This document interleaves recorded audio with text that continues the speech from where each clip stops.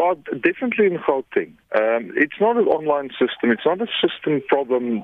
The admissions is about spaces. It's about seats available. And the fact of the matter is that the Gauteng Department of Education, and by name, the MEC, is responsible to make sure there's sufficient space. There's simply not enough schools, and they're not building schools at a pace that keep up with the influx of people. So we must at least this year see a project like in 2020 when we started to build for the Soccer World Cup. We need a national campaign to say let's build schools, sufficient schools in the right areas, like Gauteng and like in the Western Cape. Unless we see that, people will blame former Model C schools, they'll blame the registration, the online process, but that's not a real culprit. The problem is we don't have sufficient spaces in Gauteng. Some would say there are sufficient schools because a number of these schools, especially in townships, are empty and not being utilized to its full capacity. So what should be done about that, do you think? No, that's part of the challenge, but it's not a full story. The problem is, even if you have, let's not use Gauteng in this regard.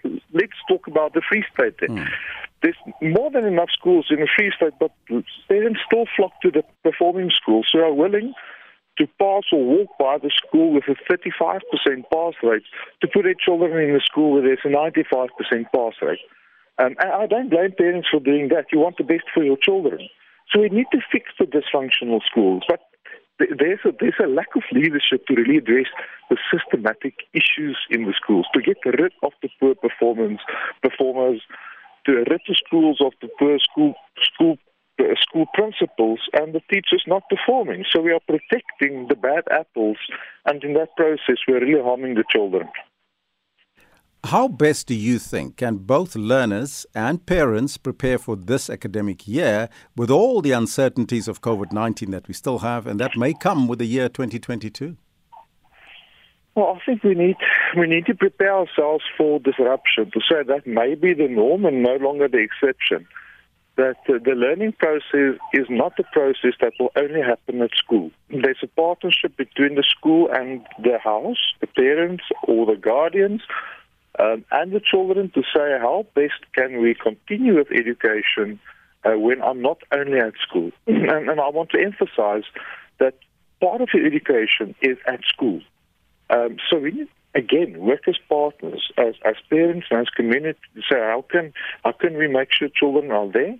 And we need a campaign from all school communities when schools reopen to make sure children actually return to school. And I think that will be one of the biggest challenges in some communities where learners simply said it's not worthwhile to go back to school or there's no space for me. I'm leaving the system. And I think that will be a challenge in some communities. So then we need the religious leaders, the NGOs, and everybody in the community to motivate the learners to return to school, and then to put pressure on the schools to say, you need to fix the systems in your school that children want to return to your school. And I think that's a big challenge. Dr. Deacon, I thank you so much for your time. The CEO of the Federation of Association of Governing Bodies of Southern African Schools, Dr. Jaco Deacon there.